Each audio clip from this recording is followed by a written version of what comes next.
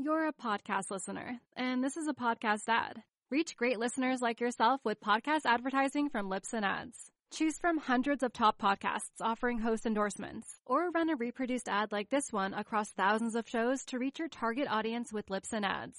Go to libsynads.com now. That's LIBSYN ads.com.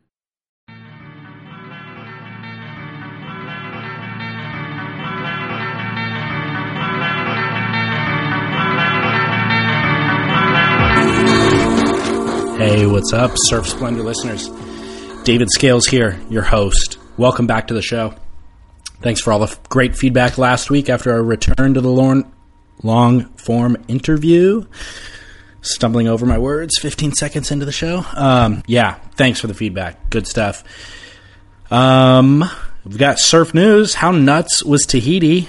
Jeez, that's all that we hope for. 3 straight days of competition and an over kind of delivering of swell. We had low expectations, and then it turned in to be pretty flawless. So, great event.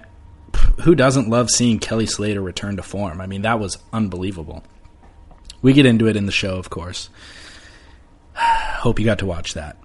SurfSplendorPodcast.com is the website. At Surf Splendor is the Instagram. Facebook.com/Surf Splendor is the Facebook page. I think that's it. Chime in there, share it with friends, rate and review on iTunes, blah, blah, blah. You know the drill. All right, without further ado, enjoy today's show with Scott Bass, and I'll be back at the end to sign us off.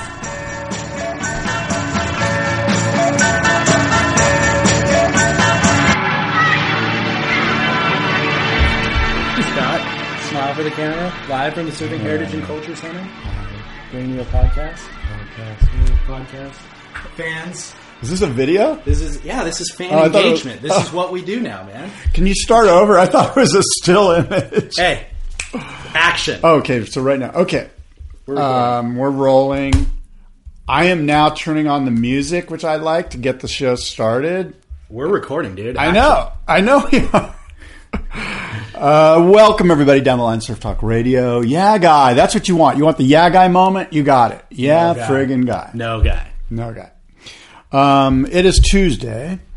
It is it's Wednesday, August 24th. It's usually Tuesday.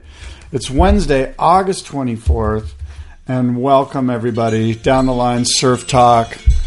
David Lee Scales, and I'm Scott Bass. And we're here because this is Down the Line Surf Talk. And we're going to talk about surfing and other things. Let's talk about going down the line. Down the line. Down the line. Doing it on a Wednesday instead of a Tuesday because wanted to recap the Billabong Tahiti Pro, which we'll get into. We don't need to launch into that, but I will say my life was radically improved yesterday by what took place. So I think everybody's was. It was a magical day. So thrilled to be here to discuss it with you, Scott. And by here, I mean at the Surfing Heritage and Culture Center. Yes. Surfingheritage.org.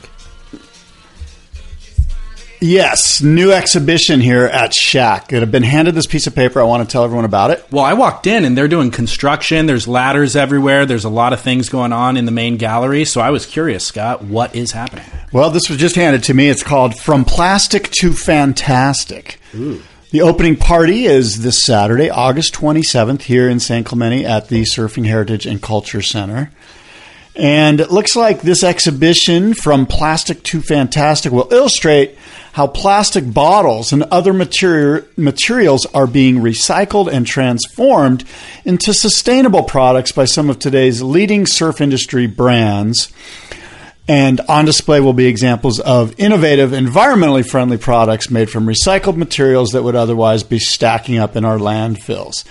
Some of these participants, these are the leading surf industry brands: A-Frame Photo, Betty Belts, Bloom, Ecofins, Enjoy Hand Planes, Firewire, Hurley, Indosol Footwear, Mafia Bags, Marco Foam, Rodney Rodrigo McCobry, Outer Known, Patagonia, David Pu'u, Quicksilver, Recork Surf Traction, Slater Designs, Sugar Yoga Mats, Sustainable Surf, Vissla, and many, many more. Wow. So come out and check this out. So each of those brands, maybe they're displaying some part of their product line that they recycle out of plastic bottles to, or they use plastic bottles to make? Well, we don't know.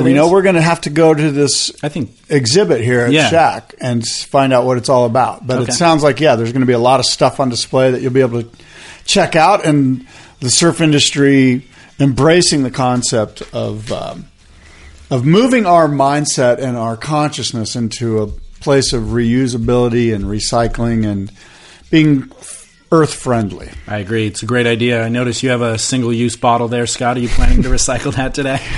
This is not mine. This is from the Surfing Heritage and Culture Center. So maybe they actually, call them out. Hey, it is what it is, dude. Yeah, right. So I got a couple of emails and comments that I'd like to burn through real quickly, if you don't mind, Scott Bass. Please. This comment was left on surfsplendorpodcast.com in regard. Do you mean one of the top 7 podcasts? Ooh, it is, in fact. I would argue the top of the top. I want to argue a lot about a lot of that stuff. All right, cool. So this was left on our last show's page. There's a comment section for every episode, and sometimes people chime in. You mean Down the Line Surf Talk? No, on surfsplendorpodcast.com, actually. But here's the deal, Scott. Yeah. Go ahead. This conversation is just you and I on the mics, but I always like to tell listeners, no, it isn't. It's actually a much broader conversation. You can't chime in on the mic, but there's lots of places for you to chime in. The comment section, Instagram, Facebook, you know what? All that stuff. If I may interrupt. Please. It would be cool. I'm used to it. Go for it. I know. I apologize. I'm horrible that way. I come up with these ideas. I've got this coffee-fueled brain, and I feel like if I don't spit them out. Welcome to adulthood. There's the process. No? Oh, okay. No, 15 years old. It'd be cool if some of our listeners someday somehow we could get one to sit in with us on some sort of contest or whatever. So just chew on that. So go ahead. No, I think that's a great idea, actually. So the comment was left by Scotty from NorCal. He says, "Hey guys, first off, love the show. I was surprised that neither of you mentioned Raymana as your kook of the week for towing the 15-year-old girl from Malibu into waves at Chopes when the lineup was packed with surfers paddling for waves. It doesn't take much research to see that this girl is the child of a wealthy Malibu family and most likely paid Raymana for this service. To say that this reeks of privileged entitlement that comes with money is only the start. I'm curious how the others in the lineup felt about this. I'm also curious how both of you feel about this. Personally, it made me want to puke. Aloha from NorCal, Scotty." Wow, that's an interesting email. First of all, this is the first I've heard of this. I know nothing of this. Yeah. And there's one huge assumption in there, and that's that these people paid for their daughter to do that. Sure. We do not know that. Well, if Raymana's towing in a 15-year-old girl and everybody else in the lineup is paddling, scrapping for waves, you definitely have to wonder, who is that 15-year-old girl? Why does she have access to Raymana, who is, the ambassador of Tahiti? I don't know. And so the assumption is there. Yes. Right. I'm just saying, so we have to play both sides of the equation. Let's play. Let's first say that she didn't pay. Right. That Raymana's a great guy and a great host, and he just does that kind of thing. He's like, you know what, I'll take you. Mm-hmm. Maybe they had a cup of coffee or tea or whatever, a juice. And she's like, I'd love to be able to do that. There's no way I'll ever catch a wave with those 30 guys sitting on the peak. He's like, you know what, no problem. I'll take you and I'll paddle you. I'll tow you into this wave. Let's assume that first. And I would suggest to you, I would ask you, how many times did she get towed in? Once or twice? Don't know. 3 times? Yeah. I'm good with that. All right. You know what? 3 times, let this 15-year-old girl, she's not going to catch a wave otherwise. Raymana's kind of like the host with the most. And I'm sort of okay with that. Now, if I was in the water, I'd probably be a little grumbly or whatever. But in the big picture of life, that's neat that this girl got to experience that. Maybe the goodwill that was portrayed from Raymana will continue on in this girl's life, and she'll have the same spirit of aloha that we are assuming took place.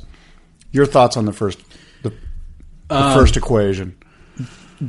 I actually agree with you, and I don't know that even in the second equation, if he got paid for it, that really makes any difference to me. I don't know that changes my opinion. I think that, look, Raymana is the ambassador for the area, and he's earned that title, and he's done so much good for that area that he's entitled to kind of decide what takes place at this point, assuming that we're all, like, I still trust that he is making the right decisions. I don't know him personally, but I trust that he is doing what's best for the surf spot, what's best for the region, what's best for sustainability there, and if he decided that, whether it's over the cup of coffee, like you said, or decided because he's able to profit off of it and then share some of that with the local community, which I assume that he does because everybody loves him, then that's up to him. And who am I to say anything different? Yeah, there's a couple of assumptions there, right? That if he did make some profit, that he's then spreading that wealth. I've got some friends over there that I hope will chime in anonymously about this and let me know what their thoughts are. But I will tell you that the politics in Tahiti are much deeper than we realize. As far as the guys that are at Chopu versus the guys that are down the reef away versus the guys that are down, 2 miles at another reef pass. They each have their own little zones and they commingle, but there's politics and there's stuff that goes down just like anywhere in the world, so I'm as fascinated by what down the reef pass they might think about pay for play at Clinton Reef. I mean, Chopu as it's just fascinating as opposed to say Scotty and NorCal and what his thoughts are coming from, I guess, an American cultural viewpoint on it. I mean, don't you think? Look at Steamer Lane, if Flea gets $1,000 to tow somebody into a wave, I think that's. I mean, look, I agree with Scotty. I'm assuming that Scotty's basically saying, look, it opens a can of worms at this point. But I would suggest the can of worms is already open. And I would suggest that but we also need an authority figure to dictate when the can gets opened and how. And I think Raymana is that guy, and good for him, and I'm okay with it. Because the place has a worldwide demand on it. You need some sort of an authority figure, And you're right, there are going to be politics. Politics evolve naturally through human social systems. They just always do. And so this is kind of a authentic growth of that. And it seems to be structured appropriately, But the caveat, right, for both of us is that we don't really know the circumstances, and we don't know how. Like, if she was towed in over and over and over again, right. At every set of the day, best wave of the day, and guys in the lineup were grumbling, and it was inconsistent. It's kind of like use some discretion. If 3 waves is plenty, it's inconsistent. Let the rest of the crew get their waves. No, we just don't know what happened. Like, there's so much more context that needs to be revealed for you or I to have a really valid opinion about it. But if there is such a thing as a valid opinion. But don't we know? I mean, not know, but don't we assume that Raymana is going to exercise the best judgment? He's not going to tow her into every set of the day on the best wave. If anything, he's probably going the other way. Yeah, and because he'll get ousted out of his role as the benevolent dictator. Right? Could happen. So, unless Scotty's trying to oust him right now. I don't know. It's just sort of sad, on many levels that we have to sort of go down this road, I guess. I don't know. Yeah. I saw that tear drop from your eye as I was reading the story. A single tear. Yeah, I mean, I guess at the end of the day, I am in no place to judge whether Raymana is right or wrong. Yeah. Is really what it comes down to. Well, I think you are, because we have a podcast. Oh, yeah. Since I'm behind a microphone, that's right. It gives me all the authority in the world. We are allowed to do whatever we want. Speaking of being behind microphones, do you have another thing you want to read? No. Sure. Yes. Because I want to get to this Ben Mundy. Is it Mundy or Mundy? Ben Mundy? Yeah, he's like a journalist. Yeah. He used to be the editor of Trax, I think. Okay. So Ben put out the top 7 podcasts. I'm sure you saw this. I did. It's popped up all over the place.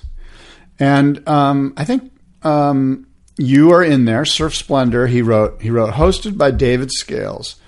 Surf Splendor has racked up an impressive 132 episodes in quick time. I'm impressed. Now, Down the Line Surf Talk podcast was not mentioned. I've never heard of that. What is that? In this list of the top 7 podcasts, right? Do you know how many episodes there are of Down the Line? So if he's impressed by 132 episodes, how would he feel about 5,200 episodes? No way. 10 years worth of Not podcasts. 5,200. I was going to guess 500. 500? 5,200? I've been doing it once a week for 10 years. Not every week. Not consistently. I mean, literally, is 5,200 the right number, or are you just estimating? No, it's probably between 4,000 and 5,200. Crazy, dude. Okay, so my point is that we did it every week. I had to on the radio and terrestrial radio, and those are podcasts are available. So I'm just thinking, look, 150 episodes of Surf Splendor, which, by the way, I'm sure that outshines any of these other podcasts. Yeah, thanks. In numbers. Yeah. That's impressive. Mostly because, quite frankly, to do this over and over and over and over is a plodding mission that I wouldn't wish upon my greatest enemy except you. So, and me, right? Like, we both know how difficult it is to do it every week. It's one thing to go, yeah, I put out a podcast, I'll have another one in 6 months. Right. And guess what? Which people do all the time. But you're off the face of the earth. Like, nobody's really tuning in. Right. You have to put out a quality product every couple of weeks, or in your case, every week, to do it right, to get traction. And so he goes on to list these other podcasts. He mentioned Aki's podcast. Let me interject real quickly before you get into the others. Interject? Is that code for interrupt? No, it's actually quite different because I waited till you were done talking. Oh, thank you. So I feel a need to reiterate to our listenership kind of who we are and what we're doing. So Scott's been doing Down the Line radio forever, obviously, as he just stated. He's basically a dinosaur. He's like an old man. Oh, my God. So, thanks, bro. But really pioneered podcasting for the surf world. Like you had a radio show seamlessly transition into podcasting when that became a platform. I have been listening to podcasts since those days and fell in love with the medium and felt like there needed to be more surf content. And I knew that your show had gone through a couple of hosts and you were losing momentum in terms of just interest in being able to produce it by yourself. So I reached out when I started doing Surf Splendor, because I was doing Surf Splendor, just individual profile pieces with surfboard shapers, photographers, filmmakers, publishers, and I wanted to do surf news every other week. And I knew that's what you were doing. So I reached out to Scott and said, hey, man, I know you're doing Down the Line. I could potentially co-host and we could just simulcast. Like, we'll both record it. You put it out on your feed. I'll put it out on my feed, and let's see where it goes. See if we even have chemistry. So we started doing that, and it kind of took off, and we've continued to simulcast it. I do it under Surf Splendor's feed. Scott continues to do it under the Down the Line feed. And that was 3+ years ago, I suppose. I don't even know, actually, what the right number is. A listener probably could chime in on that. But it's gone well. And we've never sat down and discussed whether or not we should make it just available on one feed or if we need to rebrand it entirely. We've just continually... You put it out on Down the Line. I put it out on Surf Splendor. And then additionally, we do separate episodes without one another as well. But that's how this whole thing evolved. So when he actually gives me props and says, 132 episodes, I would argue 70 of those episodes are co-hosted by you. So it's very much our dual endeavor. And so when Ben put this out, quite frankly, I was a little bit hurt. My ego was a little bit taken aback. I was like, what about Down the Line, for God's sakes? I've been doing it for a long time. Maybe it's just not good enough for Ben to acknowledge, and that's fine too. He's welcome to his opinion. Sure. And I've since sort of gotten over it. And for full transparency, I sent Ben a tweet saying, dude, what about this? Like, do you not like it? Like that? And he said, oh my God, I didn't even see this. Like, I just thought that it was through Dave's website and your podcast, which is interesting because it sort of speaks to the power that you have in that newcomers are finding it through you, not through me. Quite frankly, if you Google Down the Line Radio, it says my site's been hacked. Oh, really? Now, of course, you and I know that you can get my feed through boardroomshow.com. Yeah. But anyway, that's all nitpicking. What I really wanted to get at was, how can you mention Aki's podcast as the top 7 podcast? How many has he done? 1 or Thank 2. you. Or 2. 2. Yeah. Let's say he's done 10. Yeah. You can't include that as a top podcast. Yeah, exactly. Can you? With like a straight face? You've done 1. So here's my thing to you about Aki's podcast. Aki, I know for a fact, likes to wager. He's a big fan of the tabs, which is off-track betting in Australia. among other things. What's the over-under on how many podcasts Aki's actually going to finish and produce? 8. And then you'll never see another one. Totally. I would agree with that. I have here 10 as the over-under. Yeah, so I would bet the under on 10 that Aki's not going to pull this off. Totally. Because he doesn't realize about 4, he's going to lose steam and go, I don't know, who should I do? Hey, fuck that. He's out. You run out of things to talk about. It was a 17-minute episode, I think, the first episode, and he had Joel Parkinson. But here's the real deal. I don't know this for a fact, but it seems like it's funded by Billabong. They had ad space on WSL's website during this Billabong Tahiti Pro. So I think Billabong said, hey, this is an emerging media. It's growing faster than any other media that we've seen in a long time. How do we get involved in it? Oh, let's give Aki a podcast. And I would argue they probably contracted him to do more than 10 episodes. They probably said, let's do a year, 1 episode a week. So Aki's obligated to do those things. But I don't know that for sure. And I will assume a lot here and go like this. They're going, shit, Aki's on our payroll. He's our ambassador. We're tied to him for life because he is who he is. He's a legend. There's no doubt about it. Why don't you talk to Aki about doing a podcast? Because he's been kicked off the WSL broadcast. He probably has a voice. It's something that he could do. This seems like a good marriage. And then we can sort of like look at the CFO and go, look, we've given him a job. Mm-hmm. Like we're paying him, but he's at least doing something. Mm-hmm. So you're saying you're assuming that he's been contracted to do 10 episodes. I do. I don't think Aki's like a huge podcast fan who thought, hey, I'm going to do this on my own. I totally agree with that. No, that's exactly how I saw it. Yeah. Absolutely. So you say 10 or no, you're taking the under and 10. Yeah. And I would like to hear what the listeners think. By the way, did you listen to the podcast? I meant to on my drive down here and I didn't. I forgot. Do you think at the end of the podcast they're like, tune in next week for where he's going to... So I see it like this.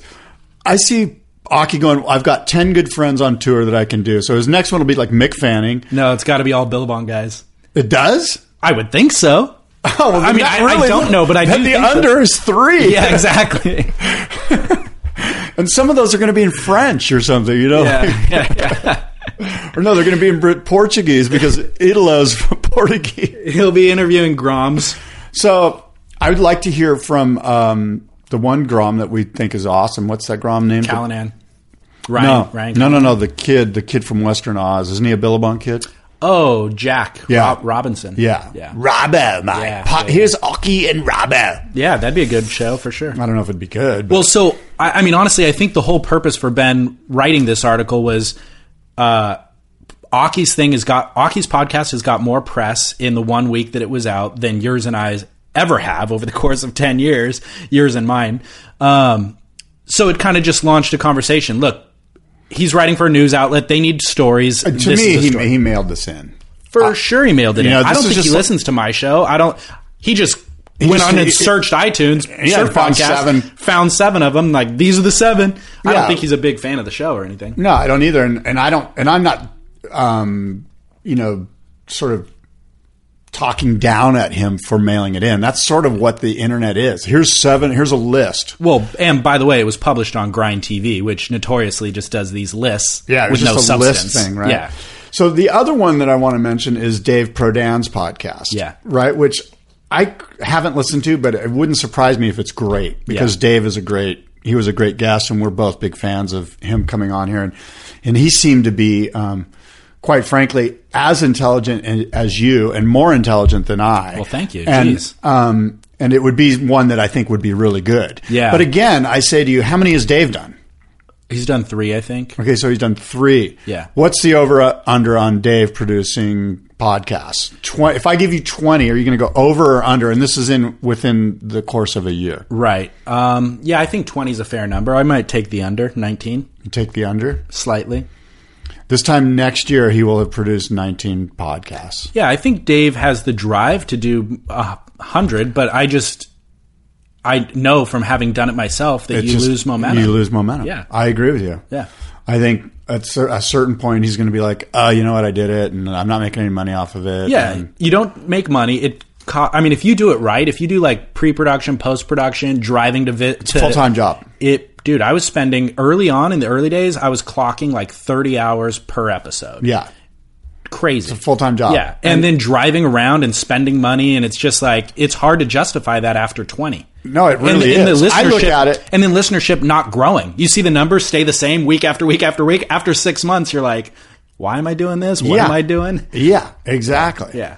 So, which is what you and I are doing right now. We're looking at each other going, why in the hell are we doing this again? No. Remember that box of Bad Boy Club gear we got last time? God, that made it all worthwhile. By the way, I tweeted some of that out. I Instagrammed some of that out. My son's wearing it religiously. And thanks again.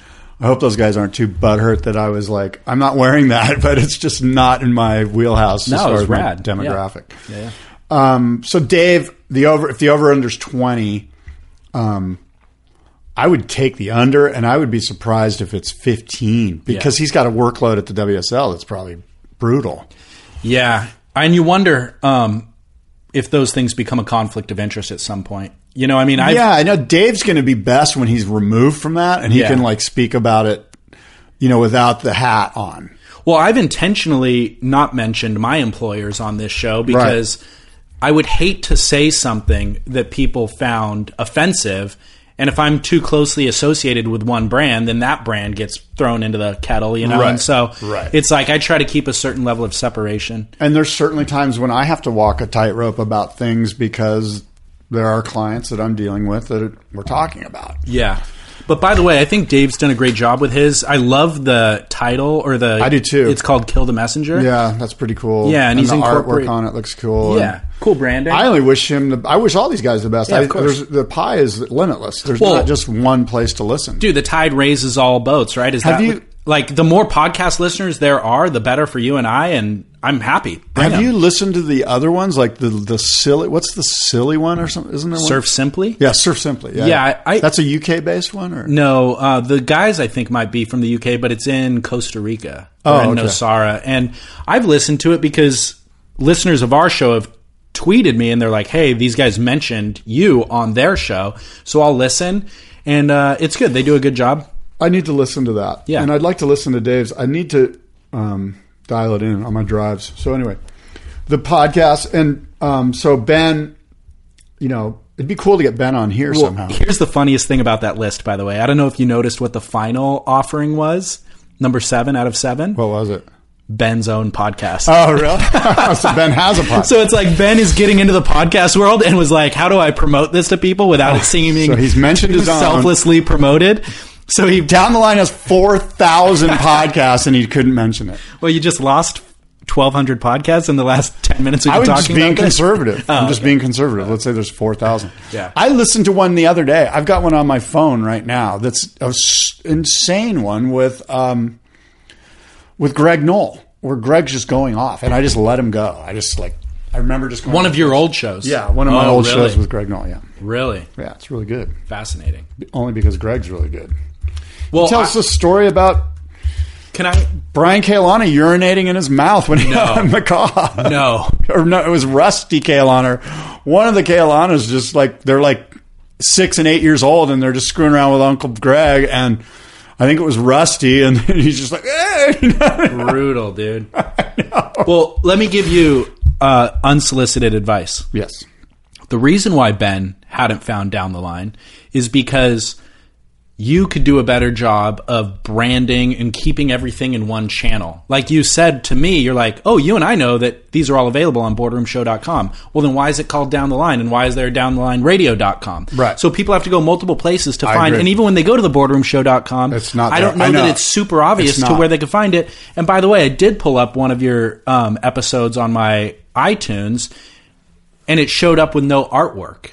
It's just the default iTunes backdrop. Right. It's like you need to be attaching artwork to each audio file that goes up. The problem with that is that after 10 years, what happens is people that know this is that there's an XML file or an RSS file that iTunes requests that you pull in. Like all podcasts request this file. iTunes has their own. I'm sure Surf Stitch, is it? Or Stitcher. Stitcher has their own. So in the process of 10 years of doing a podcast, I've had to change that file probably 4 times because I changed servers, which is just the nature of the beast. And so in doing that, there's older RSS feeds that haven't been updated, and there's just a bunch of loose ends out there, basically. This is probably boring the shit out of people. I don't think it is.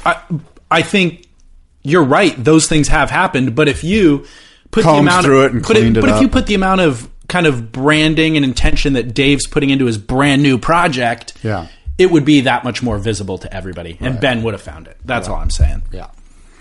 Okay, so Ben, good luck. I'm going to listen to your podcast, and it probably won't make my list when I put one out. No, I'm just kidding. I only wish the best to people and their passion. But here's what I like about all of this. Yeah.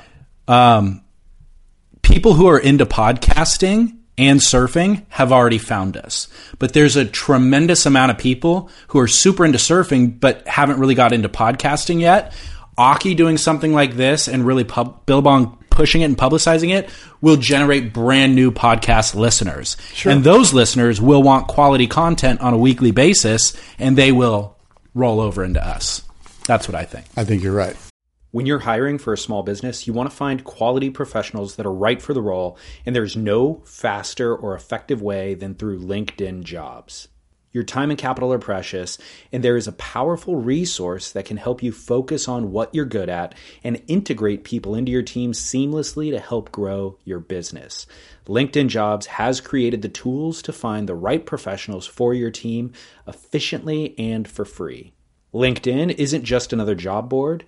Everyone is already on LinkedIn with their resumes and references, and now LinkedIn has designed a hiring platform to connect you with candidates specifically qualified for the job that you post about. More than 1 billion professionals meticulously organized to connect people by skill set to help us all advance our position. 2.5 million businesses already use LinkedIn for hiring, and 86% of small businesses get a qualified candidate within 24 hours. It's that fast, easy to use, and effective. LinkedIn Jobs can help you write job descriptions, filter the right person to you, and give you the tools to help you interview them like a pro. LinkedInjobs.com/surf is where you go to post your job for free. Yes, totally free. That's LinkedInjobs.com/surf to post your job for free. Terms and conditions apply. You're a podcast listener, and this is a podcast ad. Reach great listeners like yourself with podcast advertising from Libsyn Ads. Choose from hundreds of top podcasts offering host endorsements, or run a reproduced ad like this one across thousands of shows to reach your target audience with Libsyn Ads. Go to libsynads.com now. That's LIBSYN ads.com. Aki, if you need guests, have us on. We would love to come on and chat. Ak. Have you had Aki on your show? I don't know. I may have. I can't recall. Well, one thing that you could do right now is rebroadcast that episode that you're just talking about with Greg Knoll. Yeah. The fact that you talked about it, people are interested. They don't want to go sift through hundreds or thousands of episodes to find it. Just rebroadcast that thing. Give it to them. I can put it. I've told you this before. I have a case of mini DVs because I used to video the show. Right. And so I have, from Surfer Magazine's offices, I have like super cool old shows. Some of them are good. Some of them aren't so good. But yeah. Anyway, like with a bunch of old, like with Rostovich and Jeff Booth and Herbie Fletcher and Greg Knoll and just random people that would come in, Yeah. We really need to find a way to get that back out there into the public. Yes. Well, man, what else are we talking about Speaking today? of good content, we might as well just talk about Kelly Slater right now. All hail the king. What the heck, dude? Kelly Slater. Hashtag go frickin' Kelly. The only thing greater than Kelly Slater winning yesterday I can't wait. is the fact that I kicked your ass in Fantasy Surfer. How do you define that? By 1 point? By 1 point. One point. 1103 to 1102. That's called first place, and what you got was below first place. It's not first place, actually. No, between you and I, it's first. Between you and I, I got first place. You by got 1 point. Whatever. By the way, which means I kicked your ass. Enjoy it. I want you to have this moment. Oh, God. Here we go. Enjoy it. Okay, here we go. By the way, I'm ranked 3rd overall in the clubhouse. Yes. Your ranking doesn't even have a number attached to it because you're so far that's down the list. You're, and that's not a joke. You're literally past 100. No, that's because you are following women surfing on your team, and so Nope. those points are No, they're not. You clearly know nothing about fantasy. This is strictly in the men's division. I'm third overall, dude, out of 400. And yours doesn't even have a number assigned to it. But a bunch of enjoy. losers that listen to podcasts play in your league. That's why. Hey, enjoy. I Beat me am. by I'm enjoying. 1 I'm point. relishing. One point. Dude. I was so close to calling you yesterday. I had 5 guys in the round 5. I had a bunch of guys. Yeah. I mean, obviously you must have too, right? You probably had. We were 1 Did you have point. Bruno Santos? No. See, that's where I had Bruno. You had Kaloe probably, right? No, I did not have Chloe, but Bruno was the biggest disruptor. Like, Yeah, If I you had had him, Bruno. yeah. I had Bruno, and I had Ace, Kelly, John, Gabe. I had the quarterfinals sewed up, right. Yeah. and so I was like, "Oh my god, I'm in the money!" And I was actually in the money in my other league. I didn't play with your. I don't think I would have won with your guy. With No, you wouldn't have. you just pay out one guy, right? Yeah. The guy had 11,046 points or something. Yeah, exactly. There was Or 1,100, There was, I think, of the 400 people in the clubhouse, 23 wagered on Yeah, it. I saw that. And the top 11 or 12 all had over 1,000 points, Which means they has all had John, never happened. Kelly, Yeah. Gabe, and it was pretty obvious. So to make the money, you had to have Bruno and somebody like Josh Kerr or Kalohe or one of those guys that was in there at the end. Yeah, exactly. So shout out, by the way, Mushburger in Paradise won the clubhouse with 1146. So he gets the payout, or she gets the payout. I'm not sure. I got this tweet from Dean Weir yesterday. Oh, It this said, is such a good tweet. I saw this. Breaking news. 44-year-old unsponsored surfer wins Tahiti Pro on experimental boards after practicing in wave pool. Such a good Instagram. I was going to bring that up. Dean Weir. Such a good quote. What a dude. great one. And it's true. That's what's So so true. great. Maybe read it again a little slower. Breaking news. 44-year-old unsponsored surfer wins Tahiti Pro on experimental boards after practicing in wave pool. Perfect. So good. Totally nailed it. Yeah, really. So, Well, here's what I want to say about Kelly, and I've said it before. If you don't mind, I'm going to go into a little Kelly. soliloquy. Yes, a soliloquy. Sing his praises, Scott. I will. Here's the deal with Kelly, and again, you, David, have heard this from me before, but I just want the people to hear this because this is my take on Kelly. Kelly's got 11 world titles. He's got now 55 career wins. Unbelievable. He's won the Eddie. Unbelievable. I'm quite I remember him winning the Mavericks event when I was out there one year. I think he won Mavericks. I don't know that to be true. When Quicksilver did it? I don't remember. Maybe he that. didn't, but he was in the finals. Maybe He made the finals for sure. yeah. He's the youngest to ever win the world title. He's the oldest to ever win the world title.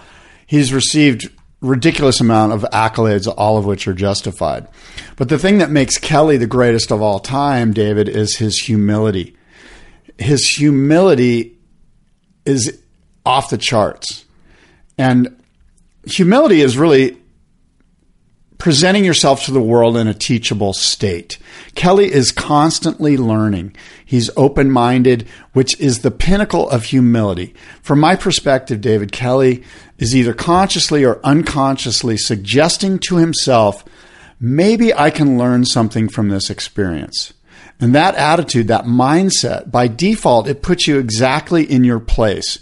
When you admit that you still have more to learn, that you're not leading life with your ego, but rather your spirit is the leading force. Kelly has this yearn to learn. Nothing more, nothing less. When he wins, when he loses, and not just in surf contests, but in life, it seems to me that Kelly Slater is thinking about the big picture. He's asking himself, okay, what did I learn from this? What can I learn? What is my takeaway from this experience? And how then can I apply that takeaway to my life going forward? Then, of course, the big move is acting on that knowledge for the betterment of mankind. That's Dalai Lama shit right there. God honors action. When the spirit of humility is the leading force in one's life, great things happen. And that's why Kelly Slater is a great thing. Human. I agree. Yeah, that's interesting. You know, when you couch it like that, I can't disagree. Of course not. I just had never really thought of him as being that humble, or Not humble. Right. Humility. Humility, A state right, of right. teachability. Right. Knowing exactly where you are in relation to everyone else in Yeah. the world and not being more than that and not being less than that. Yeah, I agree with that completely. Humility. That's why he's gotten where he's gotten. Yeah, interesting. I'm absorbing it. I'm sure now we can move into the Joe Buck Undeniable interview with Kelly, which was pretty fascinating. I mean, there's a lot to say about Kelly, but there's a lot to say about Billabong Pro. So do we want to do Kelly? Whatever you want to do. Let's do Kelly. Somebody actually tweeted this to us, or maybe Instagrammed it to us, a screenshot of Will Weber's Facebook page, who said he'd like to let everybody know that it wasn't one of his brother Greg Weber's boards that Kelly rode in round 1 at Chopes. Because Kelly had been riding Greg Weber's, Slater Designs boards. Yeah. He said it wasn't. His 7 banana boards turned up today. So in my opinion, get ready to see some special surfing at Trestles. Greg's new design for KS is going to be revealed at Trestles. And then he included some screenshots of the kind of shaped 3D imagery of it. There's been a lot of talk about what he rode in Tahiti. Chopes, yeah. On the Surfer Mag message boards, there was a big thread about it. And what I'm gathering from all the insight that I've got online and through the forums and stuff is that it was, in fact, a Weber banana that he rode. Really? That's what, again, I'm piecing together a bunch of insight from various people. But there's some that say, no, it wasn't. And there's some that saying, yeah, it was. And then there's many that are saying Greg Weber himself said it is. And Kelly said it was at some point. Yeah. Now, maybe I'm missing something. There's a lot of, I don't want to say misinformation. There's a lot of information on both sides of the equation, that it was a Weber, that it wasn't a Weber. And so, but after I digested it all, I sensed that it was. Okay. What did you think? I mean, we all watched him ride the board. Yeah. I don't know. Like, to be honest, I don't recall round 1 as compared to the other rounds that he was in. Yeah. And so this is obviously Greg Weber's brother who published this on Facebook saying it wasn't, but more importantly, he included images of the board that Kelly's going to be riding at Trestles, which is a brand new design. Yeah, which looks super interesting. And I'll make sure to post those on Instagram at Surf Splendor for people who want to see them. Could we talk real quickly about, or at length, about Kelly's surfing ability at Chopes? Yeah. I mean, how much can we talk? Everyone that's seen it, it's kind of hard to put into words. Yeah, I mean, it is. He showed us. We don't need to really talk about it too much, is my opinion. Kelly's return to form in the most grand fashion. This is the guy that you wrote off, by the way. I did. You wrote him off. Completely. Oh, good. You're going to go there. I like this. Well, I always knew that he had the ability. Oh my God! You wrote him off. I was trying to get him on my Olympic team, and you're like, ah. Well, I always knew he had the ability. I just knew that he was underperforming, and he has returned to form. And he even admitted it. He addressed it with Kaipo in the post-heat interviews multiple times, going, "Yeah, the haters are right. I've been blowing it. I need to win some heats, and here I am." And so, Ross and Ronnie kept saying, "Horses for courses." This is Kelly's bread and butter, is barreling reef break 8 feet. So that's where he's going to do well. I would argue he's not going to do well at Chiba in 1.1 or 2 foot waves, so I'll stick with that in regard to the Olympics. But absolute magical ability to read the ocean, to be in the right spot, to surf the waves when they come. I mean, the final so first of all, he got a perfect heat. I think he had 2 additional 10s throughout the rest of the event, so 4 10s throughout the contest.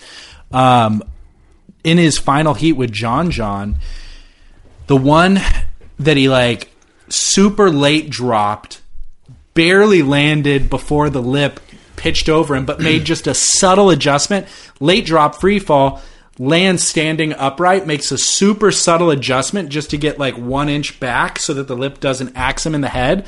But he ends up in just a crazy, almost chandelier portion of the wave, then finds a line, pumps through it without any hands, comes out with a little bit of the chandelier. Just an unbelievable negotiation of an unbelievable wave. Blew my mind. You know what? Give him a gold medal right now based on that ride alone. Yeah. Now, there was some argument. Martin Potter's well, I just think it was a late drop, and he just kind of was saving himself. I firmly believe that at that point in the contest, I think he was already calm. He had the guy calm. John combo. He had combo. It was just over. And it looked to me like he was toying with it. And, there was a couple, I think in the 06 Chopu event where he got 2 10s by doing that crazy late drop layback, come out of it to beat Bruce Irons. Yeah. it was kind of like that. Yeah. And it was almost like he was in such a place with his surfing and with his comfort level that he's like, I'm going to do this time. I'm going to really blow their minds. Instead of just pulling in from takeoff, I'm going to make a late drop and I'm going to do this crazy ass bottom turn and make this insane like outside rail adjustment that you mentioned and then barely sneak under it and then ride high through the... I think that's just like, watch me perform. Watch this. I've already sealed this heat. Now watch this, you guys. Watch this, haters. Watch this, David Lee Scales. Yeah. I'm coming out with a gold medal around my neck. Yeah. Boom. Absolute poetry and artistry.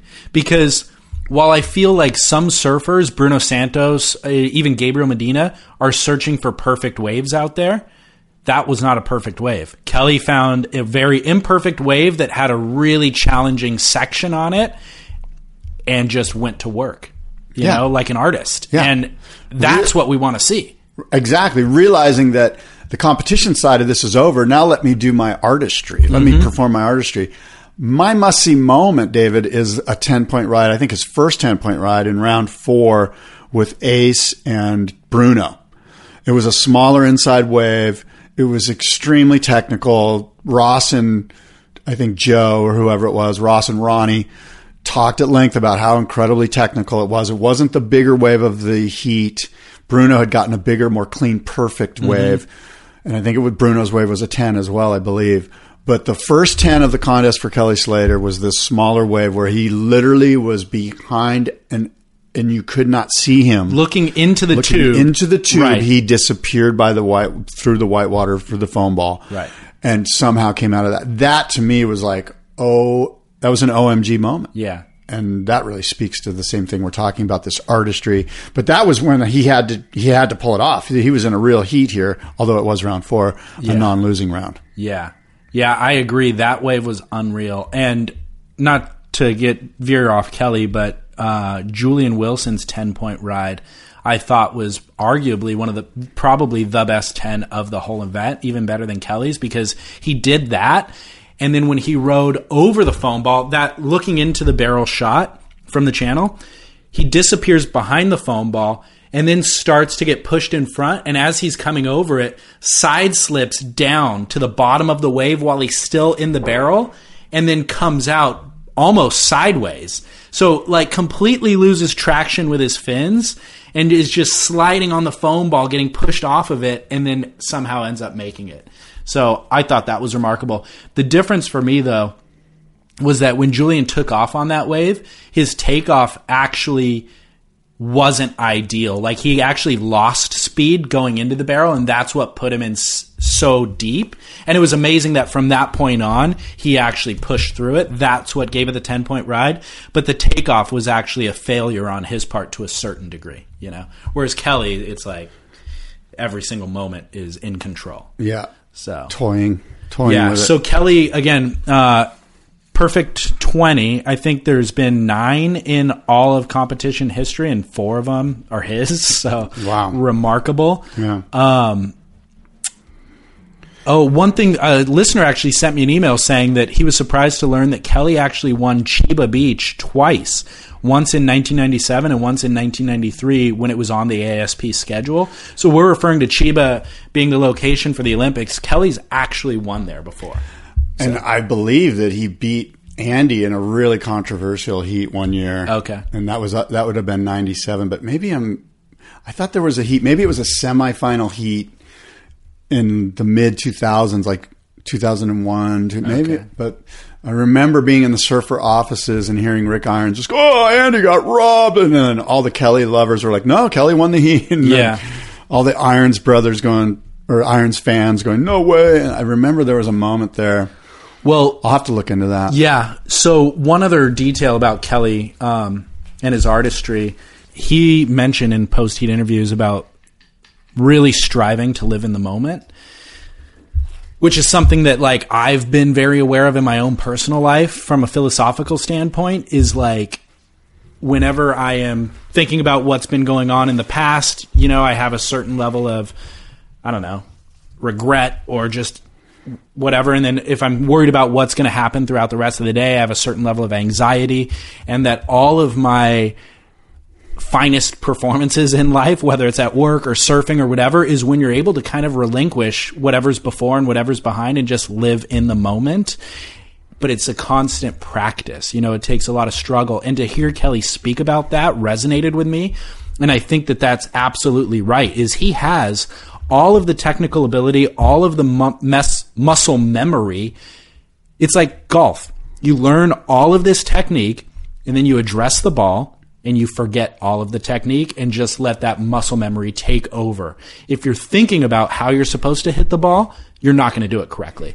And so I think, to me, that's what Kelly was speaking about. And that's what that free fall drop in the final was about, which was like, here's a amazing wave coming. I know I have the ability to do this. I need to just allow the spirit to paint its artistry. Well, you know, that 2006 final at Chopu with Bruce Irons was that letting go moment where they made, I think they made a movie or something called Letting Go. And it was about what you're speaking about. And Kelly speaks to that a lot, you know, and Kelly, for whatever reason at that time during that final, just goes, you know what? I'm giving it up. I'm letting go. There's a saying, let go or be dragged. And that's sort of what happens when you let go. You're not going to be dragged by that stuff anymore, and you're free to perform the way that he has, and apparently you have in some of your finest moments, driving down the freeway or whatever it is. The finest wave that I shredded at Golden West Street in Huntington Beach. Maybe let's talk about the boards that you're riding. Yeah, you know, again, that's a topic that a lot of listeners ask about. They'll send tweets like, hey, what are you riding? Or I'll post to Insta about it, and they're like, dude, comment on this more frequently. I'd love to know. I'll tell you what, dude. When I was in Costa Rica recently, I rode a longboard, or I borrowed a longboard for a couple of sessions from a buddy, and what kind? It was the worst, dude. Like, I don't want to tell you what brand. You don't need to tell me the brand. Tell me what was the design. It was like a high performance, like 2+1 with like a lot of rocker, and it was epoxy made out of EPS and epoxy, and I found myself thinking, like, why was this design ever even built? Like, what am I doing? This is the least enjoyable surf experience I've had in a long time. I'm able to catch waves on it, and it floats really well, but it just... longboards aren't meant to be surfed high performance. And I was actually able to, like, crack the lip and, like... But then... Well, that's just it. There's a whole demographic of guys who are like, I just want to catch waves, and once I do that, this banana rockered board is going to allow me to actually do a bottom turn, and look, it's carrying me up the wave face, and I'm doing a roller coaster, and God, I'm shredding, and so... It was embarrassing. I did all of those things, then I kicked out, and I was like, that didn't feel that cool. Like, it was... You were ashamed. It was a quarter as cool as it would have been if I was on a short board, and it wasn't half as cool as if I had like a single fin longboard that I was able to like style out on, because it was almost impossible to style out on it. Right. And I found myself keep trying to, but then it would kind of like squirt a little too fast or something. And it was just this bizarre experience of I'm outperforming from a performance standard what I was expecting to do. Right. But it's not. You're underperforming the shortboarding and you're outperforming the longboard. Well, you're just not doing the trim and glide thing, right? Because the board won't allow you to trim and glide because it's got a double barrel concave, so it's running past sections. It's going faster than longboard sections that you should perform on, right? Yeah. But it's underperforming the off the tops and the turns because it's just so long. Yeah. Bizarre. Super bizarre. Yeah. And then I found myself like leaning into a cutback and with a lot of speed. So I'm like, I'm going to bank off the whitewash. So then I hit the whitewash, but then I couldn't, because there's so much board, I couldn't then redirect where you wanted to be. Yeah. So I bank off the whitewash expecting to like go straight into a bottom turn and then a top turn. But it's taking forever to redirect off the bank, and then I end up eating it because I'm expecting... Really what you've experienced is the horror that is what I call a tweener surfboard. Because really, a high-performance longboard is a tweener board. Mm-hmm. It's not a longboard. It's not a shortboard. It's in between. And you get these designs with everything, and I'm constantly like walking the fine line between, okay, can I get that fish that gives me all that speed from a wider planing board, but also goes up the wave face super fast like a high-performance tri-fin. So we're always like skirting the edge of how far can I make this board before it's a tweener, which doesn't work is the worst of both worlds. Right. You get those tweeners where you're like, oh, it's not as good as a fish and it's not as good as a short board. This board's lame. That's what you experience with that high performance longboard. It's the ultimate tweener board. It's funny. I had never really had that epiphany before, but I got out of the water just confused. Just like, what? Was I ripping or was I not ripping? Well, TR told me, he goes, God, you should have seen Scales just choking. So I had heard about this session. It wasn't pretty. Awesome. Yeah. Word travels fast. Bad news is he takes photos, so there's imagery of this. Send photos, TR. So anyways, that was mortifying. What about you? Okay, well, I have not quite the same experience. No, I'm super excited and psyched on this board by my friend Nick Ferreira, who makes Roam surfboards, ROAM. And he made me what he calls the Marlin Spike model, which it's a board basically built off of, the MR twin fin, the FCS, the large MR twin fin template. Mm-hmm. Well, it's basically the twin fin that goes in the MR board, right? And it's got the little trailer fin. So it's got these two big standard twin fins and then a little trailer fin. And it's more or less, the best way to describe it on the air without seeing it is it's like an MR twin fin, but it's sort of a modern version of that with a modern bottom. And so it's this wing swallow twin fin. How tall? I think it's 5'10", maybe. Okay. And it's got a lot of volume. Mm-hmm. It says 2 5/8, but I think it might have a little bit more than that. And for whatever reason, I'm really digging it. It's allowing this old man to get going and get around sections and do turns, and I'm excited about it. I'm jazzed, and I saw it in the back of your truck, right? Yeah, it's in the back of my truck. Yeah. So I've been riding that. I've been riding a Stu Kenson twin fin. Been riding a lot of twin fins. Twin fins all the time, man. And digging it. Yeah, having fun. Summertime. How have the waves been? There's been some fun waves actually down where I'm at. Some like wedgie, combo swell, south swell, peaks.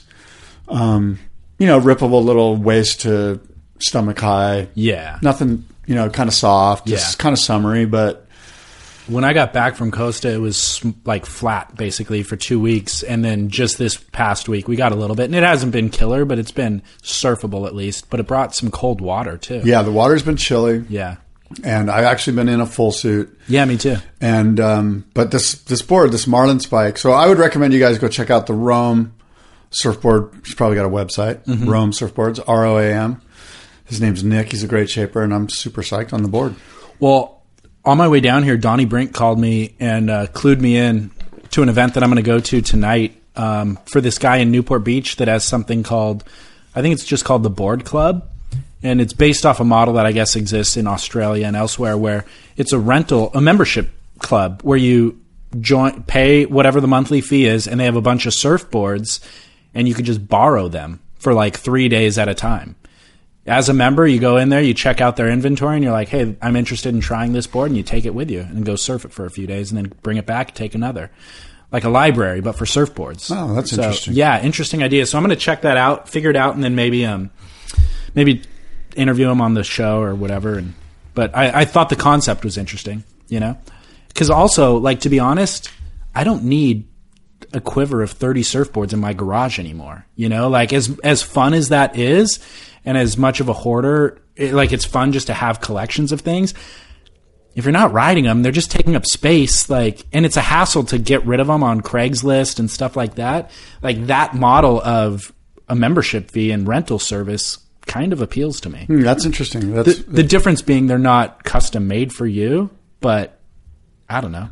I'm open to the idea. Yeah, it's an interesting model. I'd like to see it take off. It sounds semi-fascinating, Yeah, I'll give you more feedback. I'm going to go check them out tonight. Did you want to talk about Kelly on Joe Buck? Yeah, Kelly on Joe Buck. I mean, he said a lot of interesting things. I'm sure a lot of people saw it. I found it to be fascinating. It was sincere and honest, which is Kelly's modus. That's how he rolls. And that's why he's such a great interview. And he's great in the broadcast booth, of course. But yeah, so, I mean, I learned some interesting things. Red Bull actually put out a couple of websites have put out stuff like what we learned about Kelly since the Joe Buck interview. Yeah. And So he opened up a lot about his childhood, you know. There was a lot. It seems like I watched that Joe Buck show a lot. Not a lot, but I've seen a few of them. And for whatever reason, that audience or the intimate setting, people are often gushing and emoting.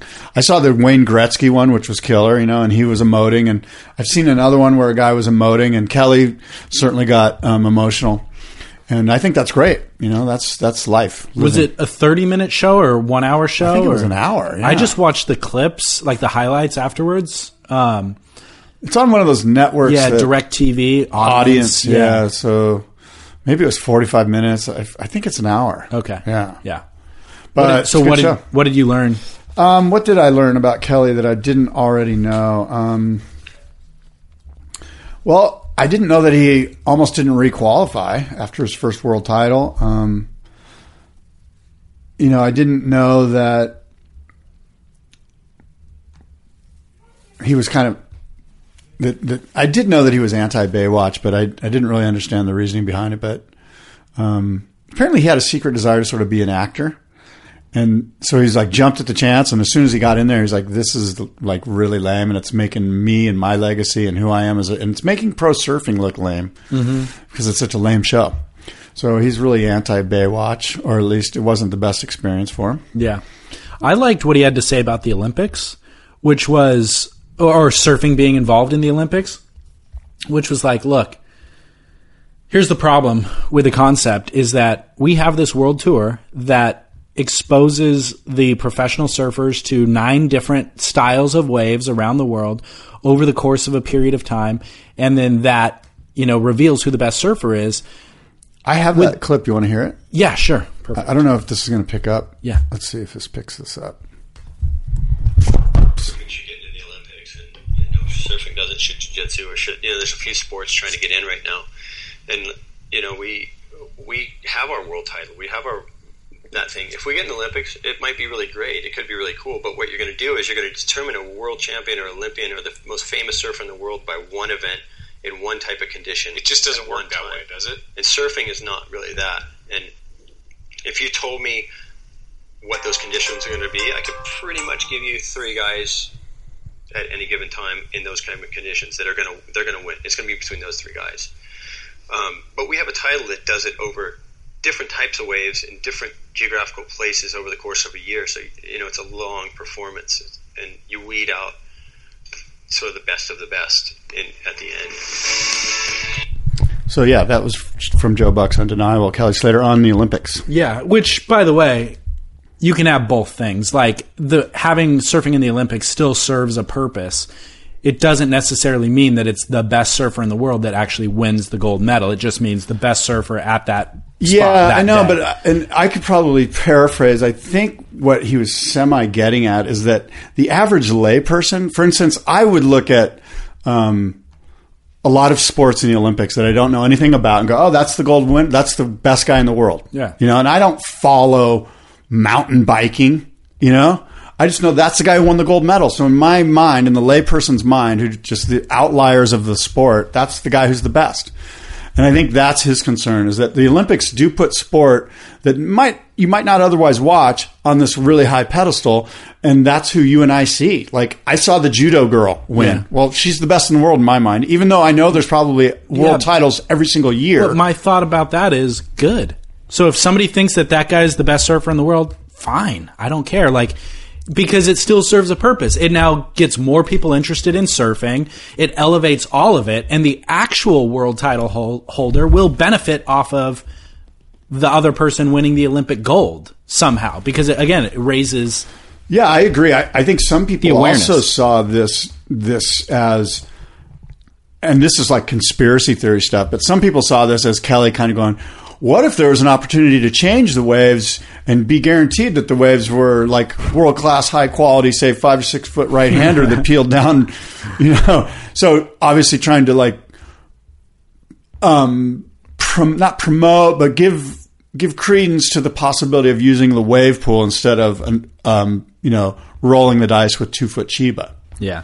Yeah, I don't disagree. know about that conspiracy. I don't think he goes that deep into it. I just think that he, you know, it is what he said. What he said. He has a valid point with what he said, regardless of any wave pool existing. Right, you know, right. Yeah. Well, I just like that Kelly's actually engaging in these media outlets outside of surfing nowadays. Like I talked about that Graham Benzinger one previously, which I found to be really insightful. And then this is kind of actually very similar to that, but it's rad. It's illustrating that the outside world has an interest in surfing, as they do which is what the Olympics will do for surfing, you know? So I think it's all great. And again, Kelly's a great ambassador of it. Real quickly, a couple of other waves I wanted to shout out from the Billabong Tahiti Pro. Yeah. Go back to that real quick. John, I mean, I think it was round 1 that he got a couple of 9s in. Backside barrel weaving with his head down with no hands. Like, takes off, pumps, and then looks down at his feet and just pumps, like looking down at his feet, and comes out with his head down. It's so gnarly. I've never seen anybody do it, you know? I sensed some frustration from John in that event. Like, really? There was times when it felt like, I think it was even Heat with Gabe Medina, maybe.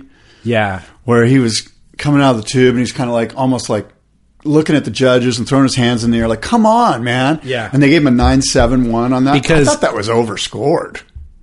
Overscored? Yeah. The one where he needed a 9.23, or he needed a the 9. final wave. He needed a 9.31. Yeah, the final wave. Yeah, and the final wave, and I thought it was overscored too, but I thought he deserved to win the heat. I did too, but a 9.7 they gave him? But it was that was mind blowing. It was like they were going back to make amends for a wave that they previously should have given a 10 to.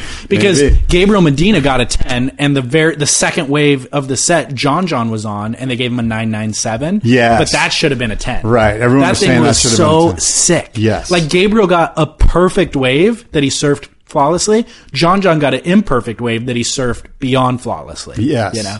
So I think they were making amends for that. John deserved to win that heat, which he did. But the other thing that I wanted to mention was earlier round, Gabe, his layback recovery. Do you remember a wave where he got blown out of the barrel but kind of got clipped by it and ended up falling backwards where his feet were just barely on the tail pad, laying all the way back, and then somehow recovers and stands up? Yeah. That was gnarly. That was one of the gnarliest things I've seen. The other thing to mention about that event was Matt Wilco lost in round 3 to Bruno Santos, which means he lost the Jeep leader jersey, and John exits this event leading the rankings in first place. It's just as we planned it. Just as the good people at Hurley producing the 12 series planned it, because this fits perfectly into their hands. We're documenting his world title. I like the whole concept of Kelly somehow making a run so that at Pipe it just is through the roof mental between John, Kelly, Gabe Medina. Yeah. Who else is in the running there? Adriano, maybe. Yeah. That'll be insane. Wilco, if he doesn't say good. Is Wilco just is just like, there's no chance that Wilco will win. Beach Grit wrote like a post-mortem essentially. Yeah, perfect. Which was like, hey, remember when Wilco acted like he had a world title shot and made us all believe it for a minute? None of us believed it. Like, even after the second one, we're like, God, do we really believe this just happened? I mean, mathematically, he's still totally in the race, but the fact that he didn't catch any waves in his last heat at Chopu makes me go, what?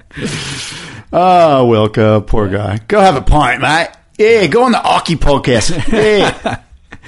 All right. Well, what else you got? My Duke of the week is the WSL broadcast team. I really feel like they did a great event. There wasn't a moment where I went, God, these guys suck. No. And I will say that I think Kaipo is really coming into fine form. I think fantastic. I think that the surfers are very, very comfortable with him, talking with him. And he seems like he's like the older uncle from Hawaii that they're chatting with. And it doesn't seem as like, you know, oh my God, I'm intimidated by Rosie Hodge's beauty, or I'm disgusted by the stupid questions from X or whatever. You know, it just seems like Kaipo's kind of like really finding form. He comes up with fresh questions every time too, like very relevant, very on topic, insightful. Like he always, and I think a lot of it, I mean, I don't know if it's on the fly necessarily, but it's like, it's well thought out. It's smart. It's intelligent. He also has obviously Polynesian background and foundation, so he knows how to pronounce words. He knows a little bit of history. No, he's from Macau. He knows things about what's going on. So I thought that he was great. Yeah. I was sad actually to not see Rosie. I am too. The more Rosie, the better. We need a whole show just based on Rosie. There should definitely be a Rosie segment that it's just Rosie talking about stuff, and I want to see her surfing, and I want to see her interviewing people. And if you were a producer of these segments, if you were a producer at the WSL, and you're like, okay, we've got Rosie, she's great, she's very professional. What's the best way to use Rosie? Like, how do we put her and just make her a great part of the broadcast? I think there should be a spin-off show that maybe they, like we have Tour Notes now is on the WSL site, where Peter King does these episodic things at each event. There should be a 30-minute Rosie program every time. It's like Rosie's take. You say that with so much sincerity and authenticity and just passion. I will subscribe, dude. I want to see. You don't have to subscribe to this. They better give it to us for free. I want it to be like Anthony Bourdain. I was just going to say, where she goes to each venue and she eats at the restaurants. Gives this a whole cultural She feeling. brings in an auntie or somebody, one of the local ladies or whoever it is. And she's also surfing, but. Like, she's also showing us a culture. Like, I'm so interested to see what Portugal's like and what France is like and what Tahiti's like. Maybe she puts on the wedding dresses of Portugal for us and she marches. No, that's too far. I don't need it to be anything like that. Okay. I need it to be just like she is. I want her to be my tour guide of each tour stop. Yes, we want cultural insight. What's the food? Where are the places do they go? What kind of craziness happens here or there? What's the fun fact? Why are they lawn bowling in Brisbane? Blah, blah, blah, blah, blah. Yeah. Rosie. But I also want to see her during the contest, doing the post-heat interviews and that sort of stuff too. But I think that there's an opportunity for them to really take advantage of what a great broadcaster she is. Like ESPN should clue in to the WSL at some point and be like, holy cow, can we hire her to host other sports shows? Yeah. Because she's that good. Exactly. So that's my thoughts. I'm trying to put Rosie on my fantasy team right now. I don't see her anywhere on here. That's all I got, pal. Well, I've got a must-see moment, actually. I don't know if you saw this. Hurley's video, they're doing a series called Hurley Youth where they feature some of their sponsored kids. But did you see Eli Hanneman's video? Yeah. What the heck, dude? They're pushing that kid. He's insane. He's just one of the many really red-hot young kids. I mean, he's obviously like way above and beyond. But I was going to say he's not one of many. He's one of a kind, actually. Go ahead. I try to blaspheme an 11-year-old child. No. I just want the best for him. And, you push these kids too far. Sometimes it's too much too soon. That's all. Well, let's just honor what's taking place, which is this 11-year-old who is... He's doing like 360 aerials. He's just doing radical stuff. As boned out as any pro that's doing alley-oops, doing straight airs, like getting shacked. He's their answer to Jack Robinson. Yeah, no joke, dude. He's the real deal, but he's 11. It's crazy. I know, that's my concern. Is he too young, too much too soon? I'm not worried about that yet, but here's what's crazy. I think that when you're 11, your body is so nimble, it doesn't get hurt. I agree. You could take off on insane waves and just get flogged and no big deal. Your limbs don't snap and you got jelly holding them together. Hey, how's Matt Banning doing in the ratings?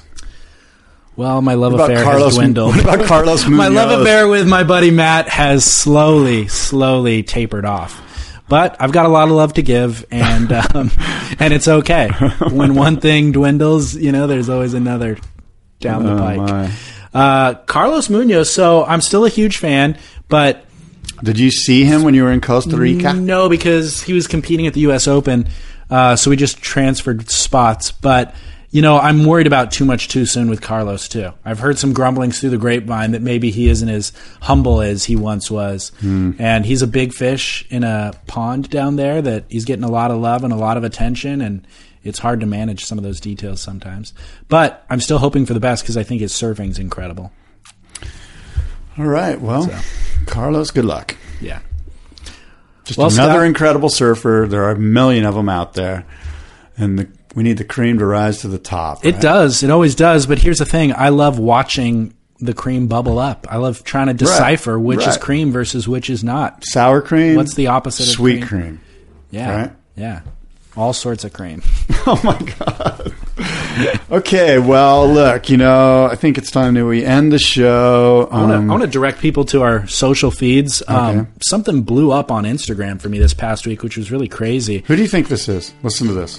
Thanks for interrupting, buddy. Just check this out. Jack Johnson. No. Something has gone wrong. Timmy Curran. Yeah. I know that voice. Timmy Curran, yeah. The sweet, sultry sounds What's of my he doing man now? Timmy. Where are they now? Where's is he? He's in the Where Are They Now file. He's making music, dude. Is he? Yeah. Good. So on Instagram at Surf Splendor, last week I posted this video of Mason Ho. I only have 1,500 followers, actually 1,800 after this. It got 20,000 views and 1,000 likes. Holy shit! It's like crazy. Yeah, it just blew up because a bunch of people tagged it, and I don't know, it showed up in the Discovery feed or something. But that was rad. So shout out to all the listeners who tagged other people. I appreciate you growing the account by 300 followers in like 1 week's time. What's my Insta? Since now I feel like I'm in a race to get more Instas than you. Yeah, yours, actually, your feed, you have more followers. Do you buy them, or how does that work? Boardroom Show. Boardroom At Show. Boardroom Show. At Boardroom Show. At Boardroom Show. Yeah. And you got almost 10K. Wow. 9,200. I make sure to always tag you in my stuff. Yeah, thanks. What's up with your Tom Green post? Oh, is it Tom Curran? Oh yeah, so when I listen to Tom Curran in my car, like with it's on my phone. I've got Curran on my phone in my iTunes. Okay. This picture of Tom Green pops up all the time.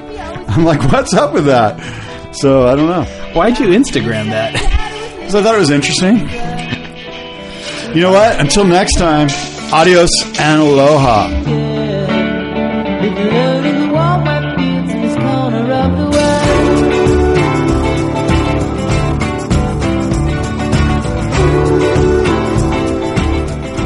Shoot, forgot to mention, Kelly also won the AI Award in Tahiti, the award that's a tribute to Andy Irons. So, big day for Kelly. He even said it's one of the greatest contest victories of his life that he can remember. He kind of got emotional, tearing up in the post-event interview in the channel on the jet ski. So, anyway, great event, of course. We'll have all the clips over on surfsplendorpodcast.com. I'll stream them on Instagram. Not stream them, but I'll upload them, and they'll be in your stream, in your feed, on Instagram, when you follow, at Surf Splendor. Let's get another 20,000 view clip up there, man. That was insane. But who doesn't love Mason Ho, right? But who doesn't love Kelly? So we can do it again. Let's reenact that. Recreate it. All right. Thanks for listening. Until next week, David Scales here, reminding you to get out in the ocean, catch a couple waves, and shred on, my loyal listeners. Shred on.